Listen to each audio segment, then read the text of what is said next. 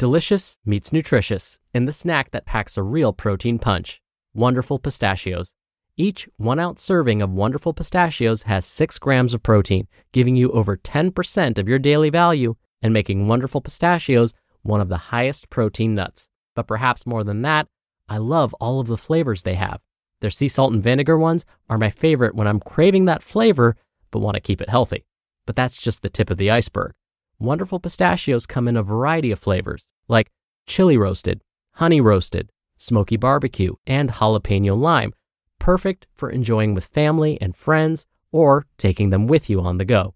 Whether you're a pistachio purist who loves cracking open every nut, or you prefer the convenience of no-shells pistachios, Wonderful Pistachios has got you covered. Grab Wonderful Pistachios and elevate your snacking game today. So fill up with a healthy snack when hunger strikes. Visit wonderfulpistachios.com to learn more. That's wonderfulpistachios.com. This is Optimal Health Daily, episode 1460. 5 Ways to Make Weight Loss Easier Through Nutrition, Part 2, by Aidan Muir of idealnutrition.com.au. And I'm Dr. Neil.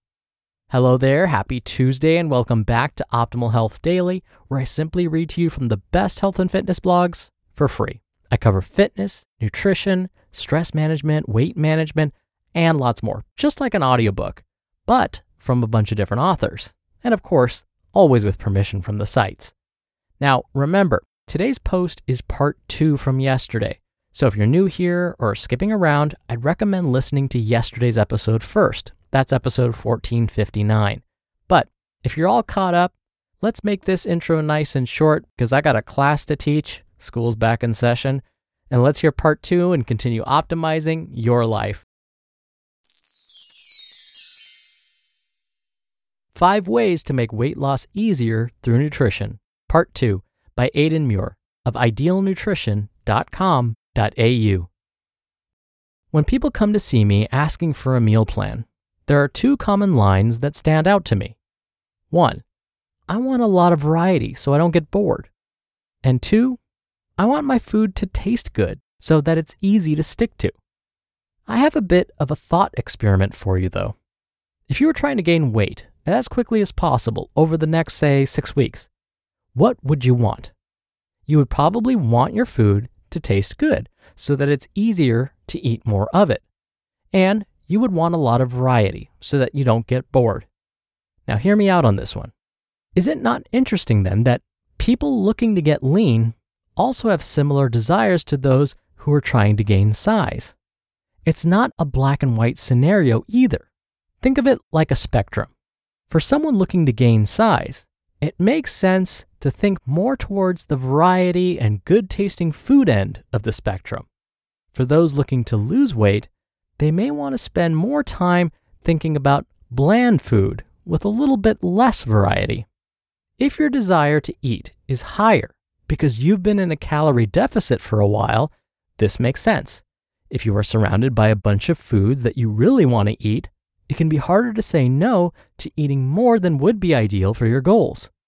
I look at variety from an overall nutrition perspective, and that variety is important for micronutrients and overall gut health. But a common theme I see amongst those who lose a significant amount of weight and keep it off is that they are relatively routine focused throughout the process. They often eat the same kinds of foods over and over, more often than I would typically prefer. The other aspect to consider is to find what works best for you. You might function best by completely disregarding the point I just made. So through trial and error, you need to find what approach works for you. This same point applies to how you go about creating a calorie deficit. Some prefer low fat. Some prefer low carb. Some prefer a mixed approach. Some prefer fasting. To be honest, there is no reason you couldn't fluctuate between different options based on what you are doing each day, week, or whatever. Some people work better with a strict approach. Some work better with a more flexible approach. Having patience and building self-awareness around this is super important. Solids over liquids. It is more difficult and satisfying to eat than it is to drink. One example of this. When you finish a meal because you are full, you can often still manage to drink something that contains more calories. This is a tool I sometimes use with people who struggle to gain size. Even liquids in isolation, separate from meals, often don't leave you feeling as satisfied as if you had eaten whole foods. Another great example of this is a study that involved whole apples that were peeled versus apple juice with fiber versus apple juice that contained no fiber. Each of these were consumed 15 minutes pre-meal and were the same total weight and contained the same number of calories. The results? The whole apple reduced the amount of calories consumed at lunch by 15%. Arguably, it might have been higher if the apple still had the peel, since that would further increase the fiber content. The juice options reduced the lunch calories by about 5%, with a slight benefit favoring the juice with fiber in it. Now, this is a bit of a no-brainer, but it's still interesting to see the research on it. Once again, this does not need to be a black and white rule. I see it as more of a scale. Consuming fewer liquid calories as a percentage of your total calorie intake while dieting likely makes the process easier. Bonus tip: diet breaks. A final step that I think can make the process easier is to break it up into phases. This is more relevant if you're looking to get significantly leaner. If you have a lot of weight to lose, you could try to do it in one go. You could try to have a calorie deficit all the way through. That being said, it seems easier if you break it up into chunks. One thing we have clear evidence on is that hunger and desire to eat clearly increase over time while in a calorie deficit. Having a diet break, meaning a period of time more than a couple of days where you're consuming maintenance calories, can help offset that. Arguably, if done for long enough, diet breaks could also offset some of the metabolic adaptation that occurs due to dieting. This could raise maintenance calories a little bit higher and make it easier to go back into a deficit. But the most important thing is the mental aspect. Diet breaks may make it easier to stick to the plan if you know a break is coming. It also allows time to practice what it will be like to aim for maintenance calories when you finish the diet too, which is important in a lot of cases. And finally, something I have seen a lot is that certain people never spend any intentional time at maintenance. It is either dieting or not dieting. Diet breaks allow for the opportunity to change that and allow yourself to fuel yourself well and feel good while setting yourself up well for the next phase. Diet breaks are not necessary.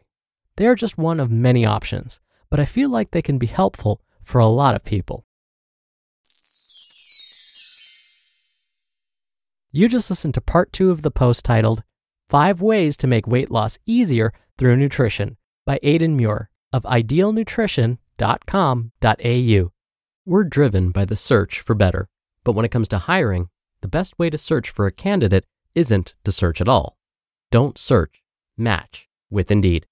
Indeed is your matching and hiring platform with over 350 million global monthly visitors and a matching engine that helps you find quality candidates fast. Ditch the busy work. Use Indeed for scheduling, screening, and messaging. 93% of employers agree Indeed delivers the highest quality matches compared to other job sites.